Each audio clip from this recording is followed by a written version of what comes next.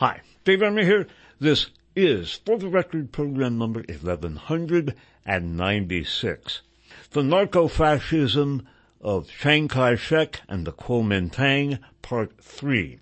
This is being recorded on August 9th of the year 2021. Let me begin by reminding you of three important links, one of which will enable you to subscribe to the comments being made by intelligent listeners. Above all, our contributing editor, Terra Fractyl, spelled capital P-T-E-R-R-A-F-R-A-C-T-Y-L. There is way too much going on for me to possibly deal with it in the context of a 1-hour weekly program, or sometimes more than weekly. So please do subscribe to the comments. Another link will enable those of you who can best consume the program as a podcast to subscribe to the podcasts of For the Record that are being made by sister station WFMU. And yet another link will enable you to get the 32 gigabyte flash drive with all of my roughly 42 years on that flash drive. It is a remarkable aggregate of information and includes a mini library of old anti-fascist books that are available for download for free on the SpitfireList.com website. And I get no money whatsoever from the 32 gigabyte flash drive.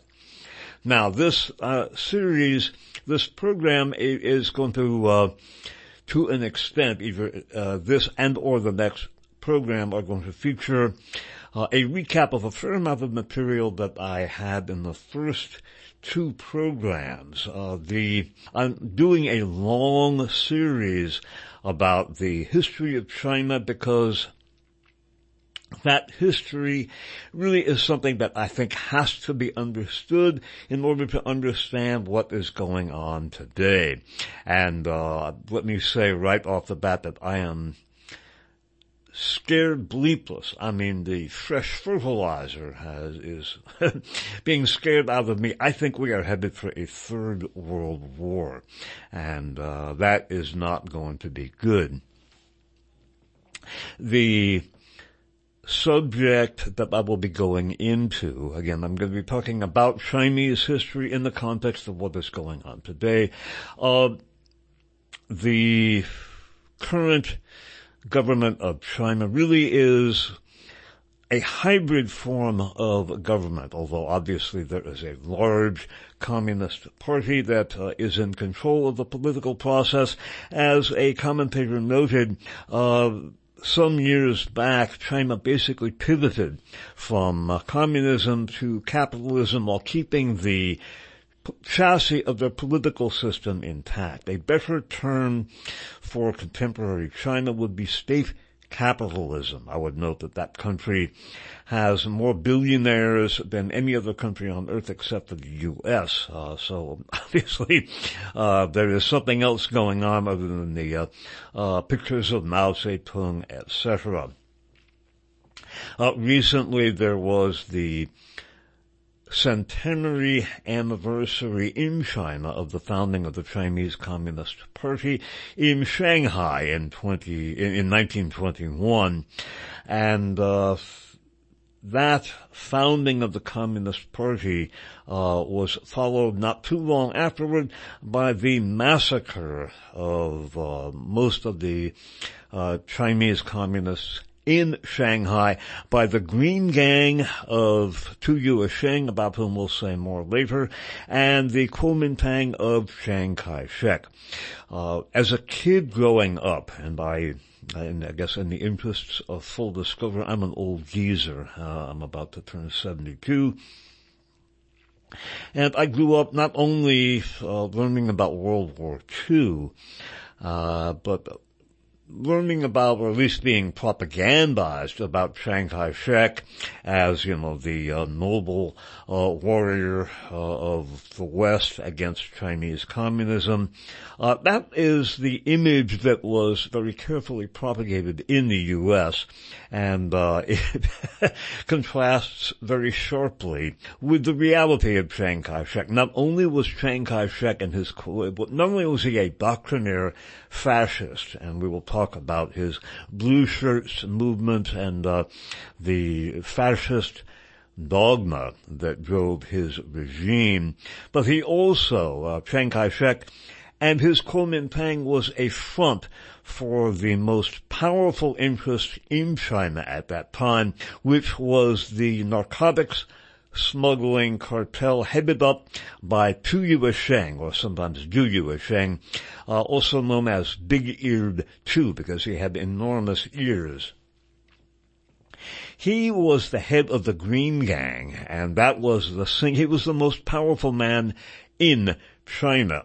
He coalesced all of the various opium smuggling interests in China into a giant cartel and used that to not only monopolize the opium trade, but to expand his power into all other aspects of Chinese society, its business community, its financial community, and Chiang Kai-shek, the Generalissimo of China, was essentially a frontman for the Green Gang of Tu Yuesheng. Tu Yuesheng was the real power behind the throne. He was so powerful that at one point, when Chiang Kai-shek was displeasing to, he had Madame Chiang Kai-shek kidnapped. Madame Chiang Kai-shek, by the way, was born Mei Ling Sung, and she, along with T.V. Sung and her sister Ailing Sung, were three of the most powerful people in China. They were the daughters and sons, respectively, of Charlie Sung, who was a Chinese who was raised, spent a lot of his time, not raised, but spent a lot of his time in the U.S. and was part of the missionary milieu in the U.S., which had much to do with the orientation of the U.S. toward China. Most of that was very destructive, and I think it would not be unfair to describe the historical position of the U.S. toward China as the missionary position, pun intended. The subject of this program is fascism. I describe myself as an anti-fascist, which, people have no idea. Please don't ever confuse me with, quote, Antifa, unquote. They arose with Donald Trump, and, they're, in my opinion, an admixture of the three categories of opponents one encounters in this line of work. The three A's: agents, assets, and a-holes. And there's probably a lot of all of those in Antifa. But you cannot discuss Chiang Kai-shek without discussing fascism, because his government was fascist. It was a narco-fascist government. The real power was, again, Tu Yuesheng and the Green Gang of Shanghai, really all of China.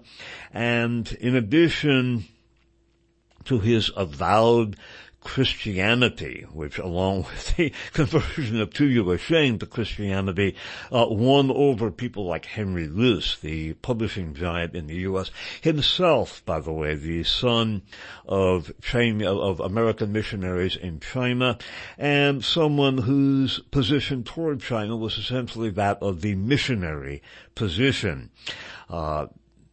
Chiang Kai-shek and the Green Gang had as an ideological tenet above all else anti-communism, and that endeared them to Henry Luce, to the U.S. Those who say that the United States does not have a state religion are simply put wrong. The U.S. does have a national religion, and that national religion is anti-communism. And one of the things that I find grotesquely amusing is that is what is one of the things which, superficially anyway, is driving the new Cold War between the U.S. and China. The introduction in the first two programs for the subject, I think was somewhat sprawling and lacking in focus. This is not an easy subject to approach, and again, I think there's going to be a third world war, and I think we are all basically screwed because that is certainly going to do the job. I think that the real fear of China is that China was a colonial territory. It was decimated and victimized by the colonial powers of Europe and the U.S. and then later Japan as well.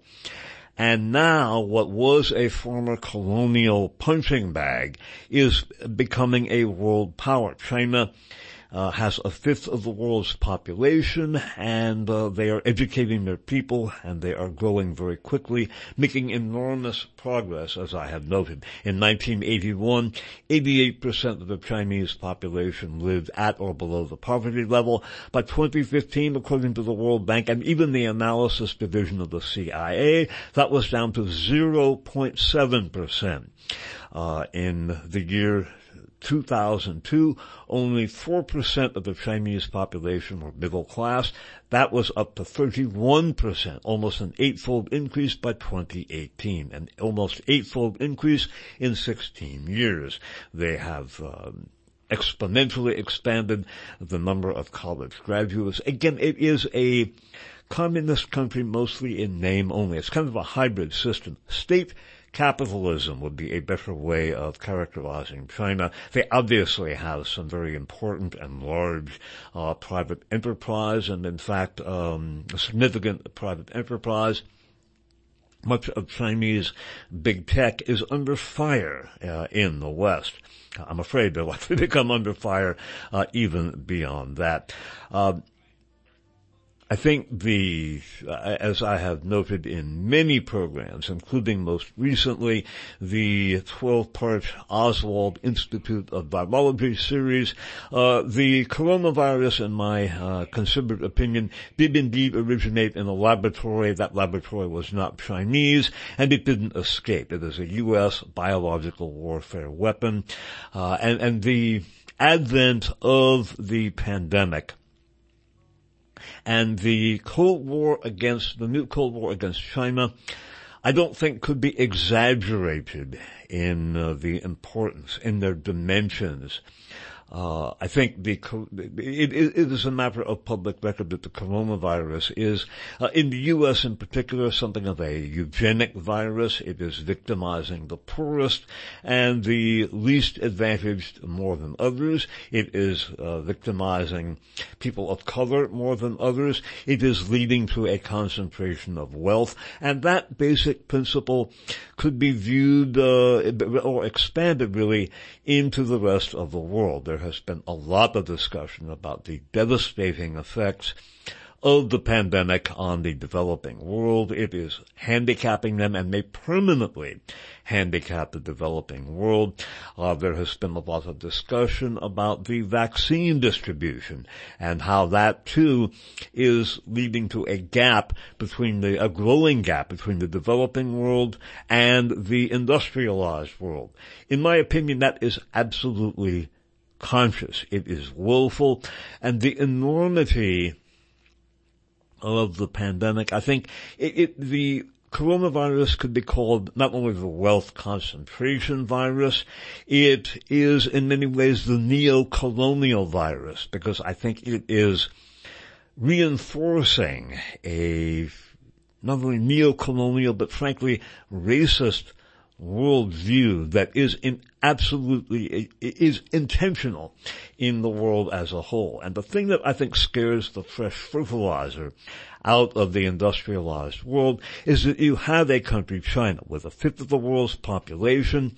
It was a punching bag for the colonial powers of the world, and now it is on the verge. Well, it is becoming a world power. I would not call it a superpower yet, but it is becoming one, and that, in my opinion, is unacceptable to the former colonial powers, to the industrialized world, or the white world, if you will.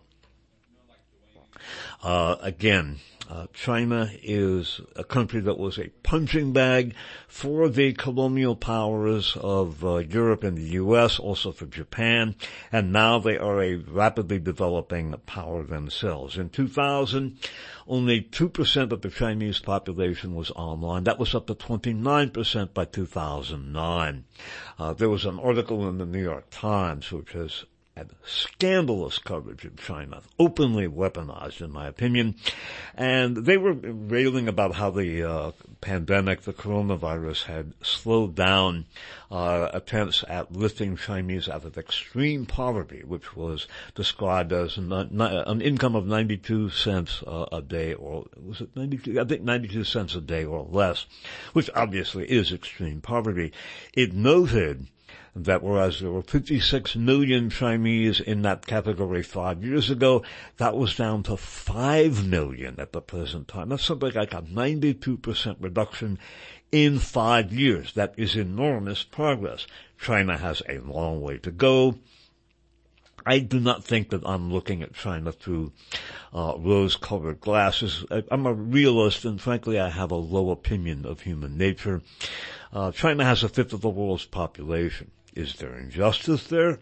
Of course. This is real life. Is there corruption there? Of course. This is real life. To pretend that there is no injustice or very little injustice or very little corruption in a fifth of the world's population is just plain stupid. I think, however, that China is certainly making enormous progress. That progress is unacceptable to the industrial nations, and I don't think that they are going to accept it. And among the reasons that they will not accept it is that the Chinese are not white. And again, a former colonial punching bag is now becoming a major power, and the only way that they are going to be rolled back is through one form of warfare or another. And I think the pandemic could be viewed as the neo-colonial virus, the wealth concentration virus, the eugenic virus. It also in many ways could be considered the remember the Maine virus or the Reichstag fire virus. We are now being told, the U.S. is increasingly, most Americans now think that the virus came from a lab leak, which is, as I pointed out, that is the deep state in action. And I think that is very likely to lead American sentiment down the road toward favoring a war with China. Certainly it is, I think, a very dangerous attitude. So I think in a sense, sort of restarting this series, I hope to bring it to a clearer focus. Again, this program and the next will have some repetition in terms of program material. We are going to be getting into a very, very important book that I have already excerpted. Again, that book is called The Soong Dynasty, Soong, by Sterling Seagrave, published in hardcover by Harper & Row. We will also be using Sterling and Peggy Seagrave's seminal Gold Warriors, as I indicated. A couple of articles that I think will not only express my sense of dismay and outrage at the hypocrisy that this country and the West in general is showing toward China.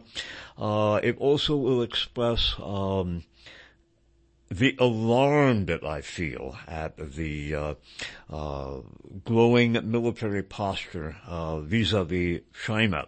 The Trump administration withdrew the U.S. from the Intermediate Range Missile Treaty in order to build up missiles to be used against China. And I think the Chinese strategic posture vis-a-vis some unoccupied islands in the South China Sea and in other waters, some of which are being militarized, needs to be seen in the context not only of Chinese history, and we will recap briefly the Opium Wars.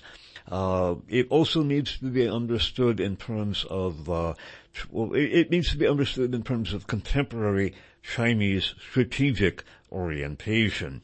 Historically, China has been ravaged by superior naval forces. The term gunboat diplomacy, which I will wager most listeners are familiar with, was coined during the Opium Wars when, in order to correct a huge balance of payments deficit that the UK and also Europe to an extent had toward China, the British East India Company began growing enormous amounts of opium and selling it to Chinese gangsters for importation or import into China. When the Manchu dynasty or the Qing, K-Q-I-N-G government cracked down on that, the British sent in their matchless naval forces and basically humiliated China in a couple of wars called the Opium Wars. One of the outgrowths of that was to give Hong Kong and other territories to the UK. So when we see the destabilization effort, which I have documented in a number of programs, including, for the record, 1089 to 1091 in Hong Kong, that too has a profound historical resonance in China. And when we see the U.S. sending naval forces in combination with Japan and Australia and India, and now in a grotesque historical parody, so to speak, or self-parody, we've got the conservative government of Boris Every Day is a Bad Hair Day Johnson sending the HMS Queen Elizabeth aircraft carrier and support ships sailing through the South China Sea in a display of force. That is, I guess one could say, a display of force that is a display of force historically. That is absolutely geared to make the Chinese see red, pun intended, and it is grotesque in its political and historical manifestation, and that is said from someone who is something of an Anglophile. By way of disclosure, my grandparents had some close friends who lived in London. And during the Blitz and during the Battle of Britain, they sent their children to live with my grandparents, and they went to school with my parents' high school, so that they would not basically be killed by German bombs during the Blitz. So I grew up with a very strong awareness of the British resistance to Hitler during World War II. It is not accidental at all that this website is called Spitfire List, and that the logo of the RAF, that target symbol that was on the Spitfire, their interceptor aircraft of World War II, is the logo on the Spitfire website. So it is with a sense of deep mourning, in a sense that I see the, frankly, farcical and grotesque actions of Boris Johnson and the UK. The UK now has a larger military budget than Russia. The US has 4 times the military budget of China, and it is only 20% of the population, or actually less than that. Roughly a fifth of the population in a much smaller territory. So having this great power rivalry, as the Pentagon likes to put it, is grotesque on one level, and I think it is incredibly dangerous. By way of giving some perspective, and I think the articles that I'm about to read will do a better job of giving my point of entry and my sense of alarm over what is going on, perhaps better than my rambling introduction here could do. From German Foreign Policy, which feeds on the Spitfire List website, there is a link in the lower right-hand corner of the website. From German Foreign Policy of August 3rd of 2021, there is an article called Illegally Occupied Islands. And what this talks about is the German frigate Bayern, which is one of the many NATO ships that is, along with Japanese and Indian ships and Australian ships, and South Korean naval forces that are basically displaying to China a hostile Marine position. That's Marine with a small M, although the U.S. Marines are now being reformed into an anti-China force to use missiles against China. Part of some of that intermediate range missile development involves the U.S. Marine Corps. This is an important article because it not only shows a good perspective on the competing national claims for many of these islands in the South China Sea and in adjacent waters. It also shows that China is not the only country by any means that is laying claim to these islands, and that they are not the only country by any means that is militarizing some of those islands. We are being told that, well, my goodness, China is developing these islands, and some of them have military bases on them, which is true. They are not alone. And what is so interesting here, and the point will be made at length in this German foreign policy article, is that one of the first ports of call for the German frigate Bayern, B-A-Y-E-R-N, is Diego Garcia. That is an island in the Indian Ocean that is the site of a major U.S. military base, and it is altogether illegal because Great Britain basically illegally and in violation of international law broke Diego Garcia off from the Chagos Archipelago, that's C-H-A-G-O-S, and the island of Diego Garcia and others in that archipelago are not unmanned islands. They're not islands with no population, some of which are, some of the islands in question when we hear about China are below water part of the year. These are occupied islands, and their population was deported, and the UK occupation of Diego Garcia is completely illegal and in violation of national law, as is the key U.S. military base on Diego Garcia as well. And yet we are being told that the U.S. and Britain and Germany and Japan and India and Australia and South Korea are reinforcing a rules-based order.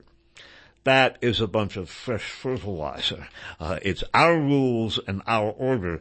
And in fact, the quote rules-based order is a highly partisan, ideologized view being propagated by the U.S. and other countries as well, including Germany. So I think a very good perspective, a good point of entry, re-entry really into this discussion is this article from German Foreign Policy of August 3rd of 2021, Illegally Occupied Islands.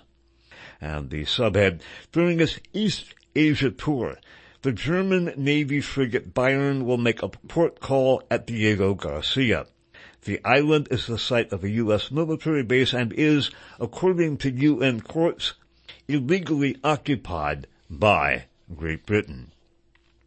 The article reads, and by the way, this is translated from the German, so some of the verbiage here may be awkward.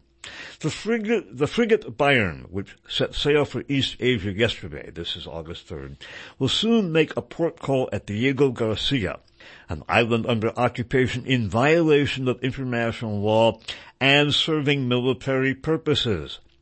It is the main island of the Chagos Archipelago, that's capital C-H-A-G-O-S, archipelago, in the middle of the Indian Ocean and the site of a strategically important U.S. military base.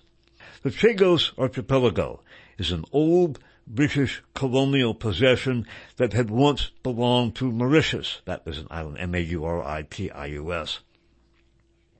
It was detached in violation of international law during the decolonization of Mauritius in order to allow the United States to construct a military base.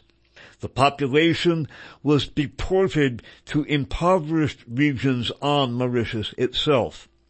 In the meantime, several international court rulings have been handed down, and a UN General Assembly resolution has been passed on this issue, all concluding that Mauritius has sovereignty over Diego Garcia and calling on the United Kingdom to hand back the illegally occupied Chagos Archipelago. To this day, London and Washington refuse to comply. This does not bother Berlin at all.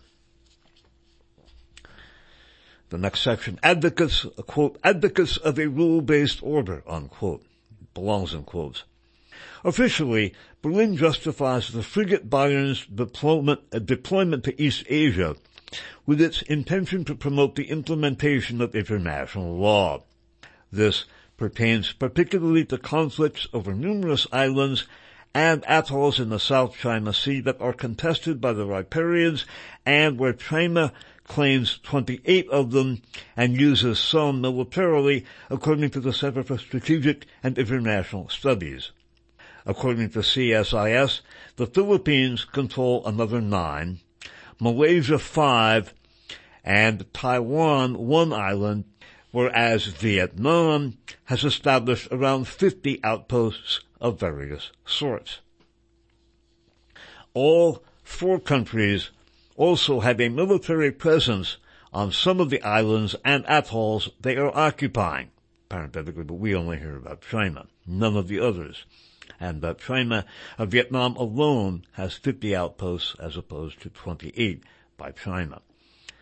Continuing with the article. Of course, the German Minister of Defense, Annegret Kramp-Karrenbauer, only refers to China when she stated yesterday that currently attempts are being made to, quote, enforce territorial claims in accordance with the principle of might makes right, unquote. Again quoting, as advocates of a rule-based order, we are not indifferent when existing law is ignored and facts are created in violation of international law, unquote. German Foreign Minister Heiko Maas also claims that Germany is particularly committed to, quote, upholding international law, unquote, in the, quote, Indo-Pacific, unquote. The next section, A Colony with Slaves, talks about some of the history. And by the way, an international court did rule against China's claims of sovereignty over the South China Sea. Irrespective of the disputes in the South China Sea, Berlin's claims would formally be at least a bit more credible if, according to the German Defense Ministry, one of the frigate Bayern's first ports of call were not Diego Garcia, the largest of the Chagos Islands in the middle of the Indian Ocean. The Chagos Islands are part of the old European colonial possessions. France had seized them in 1783 and immediately imported slaves from Madagascar and Mozambique to toil on coconut plantations. In 1814, Great Britain took over the archipelago.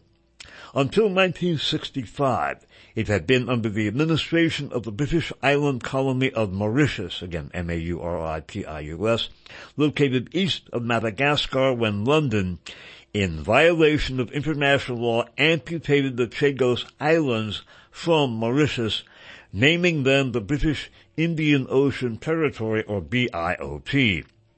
Mauritius, at the time, was preparing for its decolonization achieved in 1968. The reason for the amputation: the United States planned the construction of a naval and air base on Diego Garcia. This is why the archipelago was not granted its independence along with Mauritius.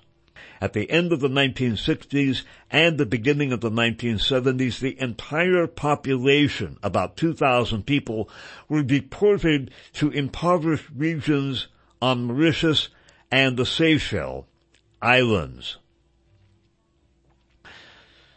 And next is called Wars of Aggression and Interrogations Under Torture. It talks about some of the history of American military uses of Diego Garcia. The U.S. has used its Diego Garcia military base not least of all for the purpose of launching air strikes in numerous wars, including blatant wars of aggression in violation of international law, as well as for the 2003 attack on Iraq. Even now, the base is of the utmost strategic importance to the U.S. Armed Forces. Experts qualify it as, quote, the key U.S. strategic outpost in the Indian Ocean, unquote. It also proved useful for the CIA's abductions of suspects to torture chambers in the aftermath of September 11, 2001. Lawrence Wilkerson, former Secretary of State Colin Powell's Chief of Staff from 2002 to 2005, confirmed in early 2015 that Diego Garcia had served the CIA as a, quote, transit site, unquote. The CIA had brought suspects to the base, quote, when perhaps other places were full or other places were deemed too dangerous or insecure or unavailable at the moment, unquote. In such cases, the abducted were flown out to Diego Garcia and, quote, housed, let us say, and interrogated from time to time, unquote.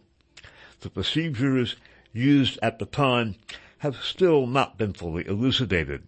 Those responsible for the abductions and crimes of torture have never been punished. I would note that very quickly and in passing, torture is not simply from an intelligence collection standpoint. It is not a good means of gathering intelligence, because when someone is being tortured, they will very often tell you what they think you want to hear just to stop the pain. It is not a good way to obtain information. Even Mad Dog James Mattis, the former Marine Corps general who was one of Trump's secretaries of defense, said a six-pack of beer and a pack of cigarettes will do a better job than torture. Continuing. The UN's verdict is the next section.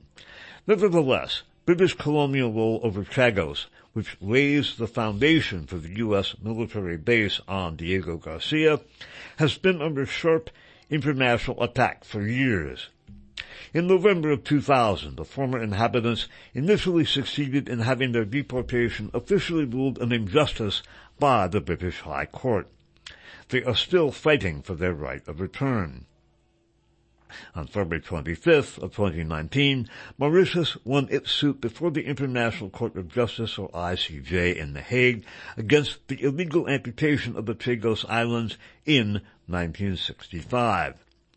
The ICJ 13-1 ruling stipulates that Great Britain must return the archipelago to Mauritius. U.S. Justice Joan E. Donoghue was the sole dissenting vote in the ruling. On May 22, 2019, the UN General Assembly, in the vote of 116 in favor and 6 opposed, called on the United Kingdom to comply with the ICJ's verdict and return the islands within 6 months. Both London and Washington are ignoring the UN vote as well as the ICJ, the International Court of Justice verdict. Finally, on January 28, 2021, the UN International Tribunal for the Law of the Sea in Hamburg concurred with the ICJ's ruling and stated that sovereignty over the Chagos Islands remains unadulterated with Mauritius. Therefore, Great Britain and the USA are illegally occupying Diego Garcia for military purposes. According to the next section is Berlin's morality. According to Germany's Ministry of Defense, the frigate Bayern, which set sail yesterday from the port of Wilhelmshaven, will first come to the Mediterranean Sea, where it will participate in NATO's Sea Guardian operation, continue through the Suez Canal and the Red Sea, and it will then join the EU's Operation Atalanta as ATALANTA at the Horn of Africa. Subsequently, it plans to make a call at Pakistan's port city of Karachi before continuing across the Indian Ocean to pay a call at Diego Garcia.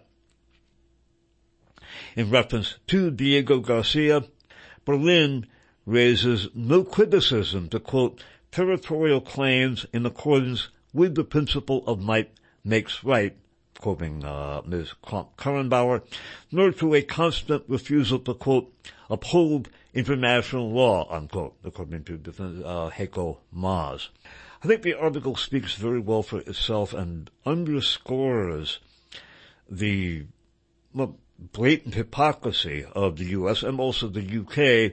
Vis-a-vis China and their occupation of unoccupied islands in the South China Sea and the militarization of same. There are 28 compares with 50 for Vietnam and a great many others as well. I will also note we will talk well down the line in this series about the history of the nation of Taiwan on the island of Formosa.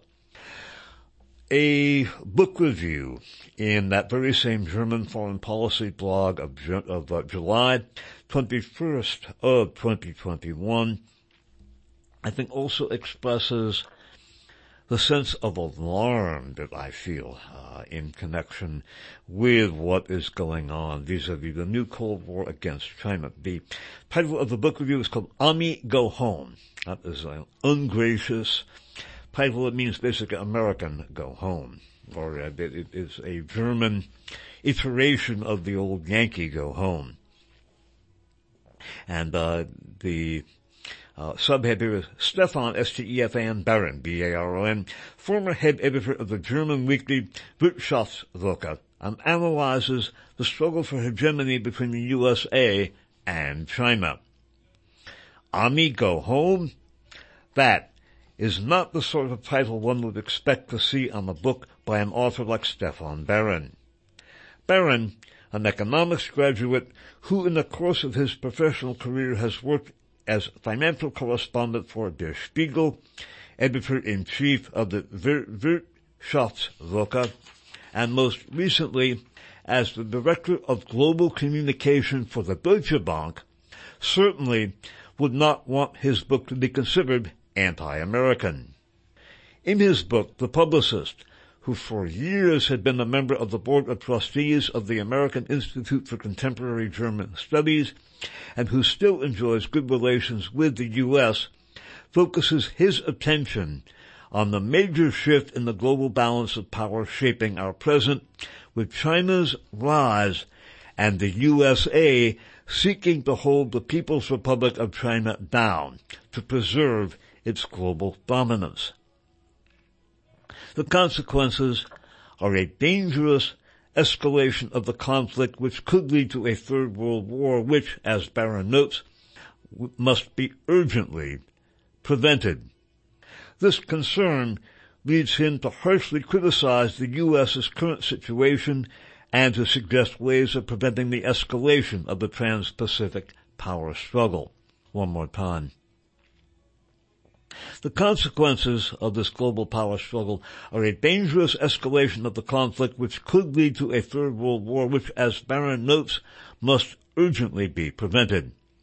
This concern leads him to harshly criticize the U.S.'s current situation and to suggest ways of preventing the escalation of the trans-Pacific power struggle. In the sober appraisal, Baron describes the seemingly relentless, quote, shift of the global focal point of power toward Asia, unquote, with its driving factor being the ascendance of China. There is a very important and prescient analysis of the history of China as an economic entity vis-a-vis the colonial powers of Europe and the U.S. Continuing. At the beginning of the 19th century, the Middle Kingdom, China, which had 1/3 of the world's population, was still generating 1/3 of the world's economic output. Therefore, it was the world's greatest economic power as it had already been for many centuries. China's resurgence, following the devastation brought on particularly by the Western colonial powers, was possible, Baron explains, not least because, quote, the political, economic system of the People's Republic is precisely that what no one expects in the West, where agitational reporting usually only confirms resentful cliches about China. One more time. Again, this is translated from the German, so the verbiage is in places quite awkward. China's resurgence, following the devastation brought on particularly by the Western colonial powers, was possible, Barron explains, not least because, quote, the political, economic system of the People's Republic is precisely what no one expects in the West, where agitational reporting usually only confirms resentful cliches about China. It is, quote, highly flexible, adventurous, and adaptable, unquote. Barron quotes Sebastian Heilmann, Heilmann, and Elizabeth Perry, both experts on China, saying politics is explicitly understood as a, quote, process of constant transformations and conflict management with trial runs and ad hoc adaptations. The Chinese system is a far cry from being a rigid, inflexible authoritarianism. Amen. By the way, in one of the articles we read in connection with the U.S. destabilization effort, well, really Western destabilization effort against Hong Kong, it described China as a nation of engineers and as sort of an ongoing empirical experiment. Basically, they're trying many things out. I think the analysis presented here, though, is spot on and really needs to be understood and emphasized. So one more time. Barron explains, quote, the political economic system of the People's Republic is precisely what no one expects in the West, where agitational reporting usually only confirms resentful cliches about China. It is, quote, highly flexible, adventurous, and adaptable, unquote. Barron quotes Sebastian Heilmann and Elizabeth Perry, both experts on China, saying politics is explicitly understood there as, quote, a process of constant transformations and conflict management with trial runs and ad hoc adaptations, unquote. The Chinese system is a far cry from being a rigid, inflexible authoritarianism.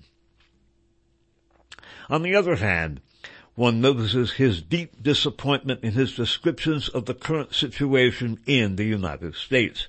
Quote, the land of freedom, equal opportunity, and democracy has degenerated into an oligarchy, even a plutocracy, unquote, writes Barron.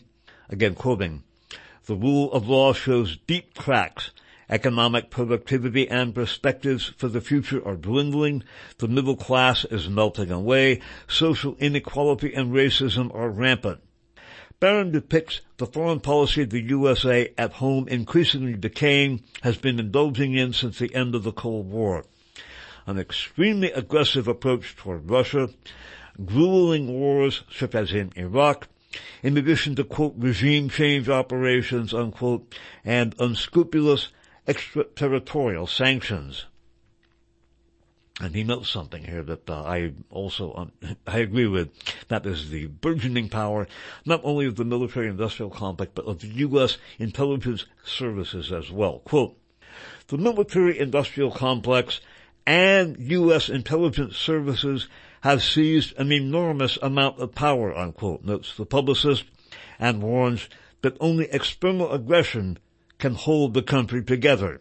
Quote, the conviction that America must be at the top in the world, unquote, is at the moment, quote, almost the only thing that the deeply antagonistic Democrats and Republicans can still agree on, unquote.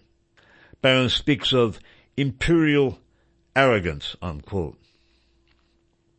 And he has no illusions about how dangerous the situation has become. Quote, to defend its lost hegemonic position, the United States, quote, is not primarily seeking to regain its competitiveness, unquote, Barron observes, but rather it is striving, quote, by any means and on all fronts to prevent or at least restrain China's progress, unquote. At the moment, He was using a trade and a technology war, however, predicts the publicist, although these will, quote, seriously slow down Peking's technological catching up process, it cannot stop it, unquote. Ultimately, quote, the threat of a third world war, unquote, looms large.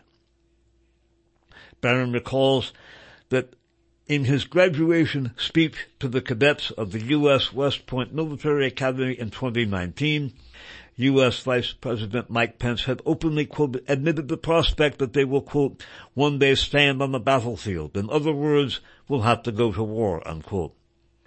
The USA is not only the sole country in the world that has already and without necessity used nuclear weapons, unquote, but also the one that, unlike China, has never renounced on their first use, unquote. And I am afraid of the Third World War that he talks about. Even if China doesn't get off a single nuke, the devastation, it will not only collapse the global economy, but you think the air is bad now because of all the wildfires. If there's a Third World War, man, there's going to be some really bad air. Again, I think Stephen Barron makes a lot of good points. He then goes on to, in my opinion, make something of a fool of himself. He talks about how the EU itself is devoid of hegemonic ambitions, as the authors here note. The latter may be doubted with good reason, along with his conviction that the EU had been forced by the USA into the conflict with Russia. It was precisely the EU's expansion of power, driven by old German ambitions to gain influence in the East, that had caused the dire escalation of the conflict with Russia in 2014. Well, I agree with that completely. I would say the EU itself is the realization, particularly the IMU, of really a couple of hundred years of German pan-European imperialism.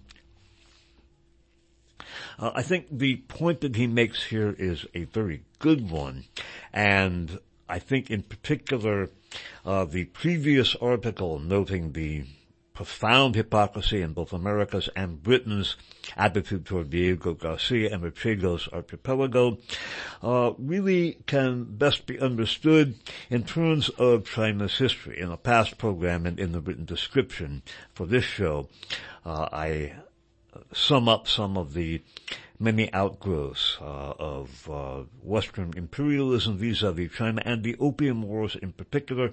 I'm going to do my best here to quickly highlight some key aspects of the Opium Wars. We will begin this and begin our deep dive into the Sung Dynasty in our next program. From the various Wikipedia entries, the economic imperative for the Opium Wars was the trade imbalance between China and Britain. In the 18th century, the demand for Chinese luxury goods, particularly silk, porcelain, and tea, created a trade imbalance between China and Britain. European silver flowed into China through the Canton system, which confined incoming foreign trade to the southern port of Canton.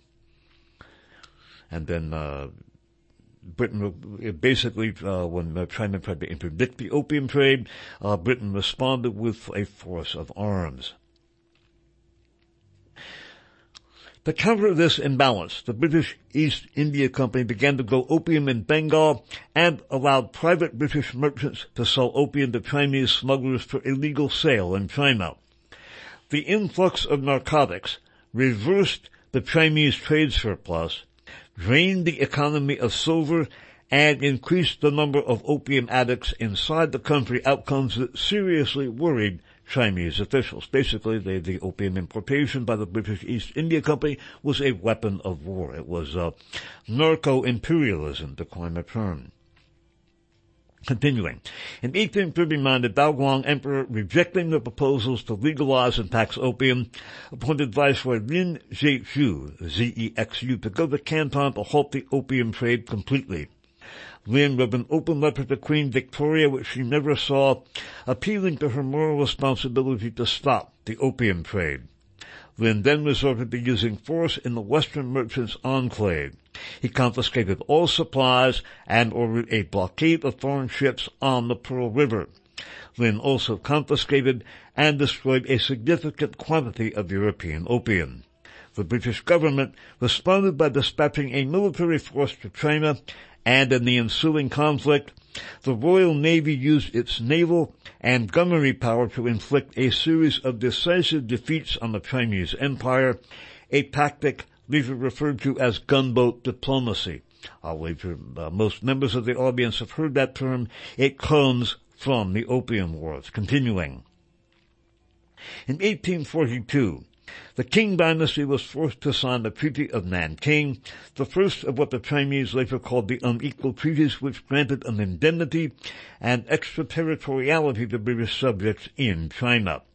In the 1842 Treaty of Nanking not only opened the way for further opium trade, but ceded to Britain the territory of Hong Kong. By the way, it gave British citizens in China extraterritoriality that made them basically exempt from Chinese law, which exacerbated the opium trade. Now, about the Second Opium War. Despite the new ports available for trade under the Treaty of Nanking, by 1854 Britain's imports from China had reached 9 times their exports to the country. At the same time, British imperial finances came under further pressure from the expense of administering the burgeoning colonies of Hong Kong and Singapore in addition to India. Only the latter's opium could balance the deficit.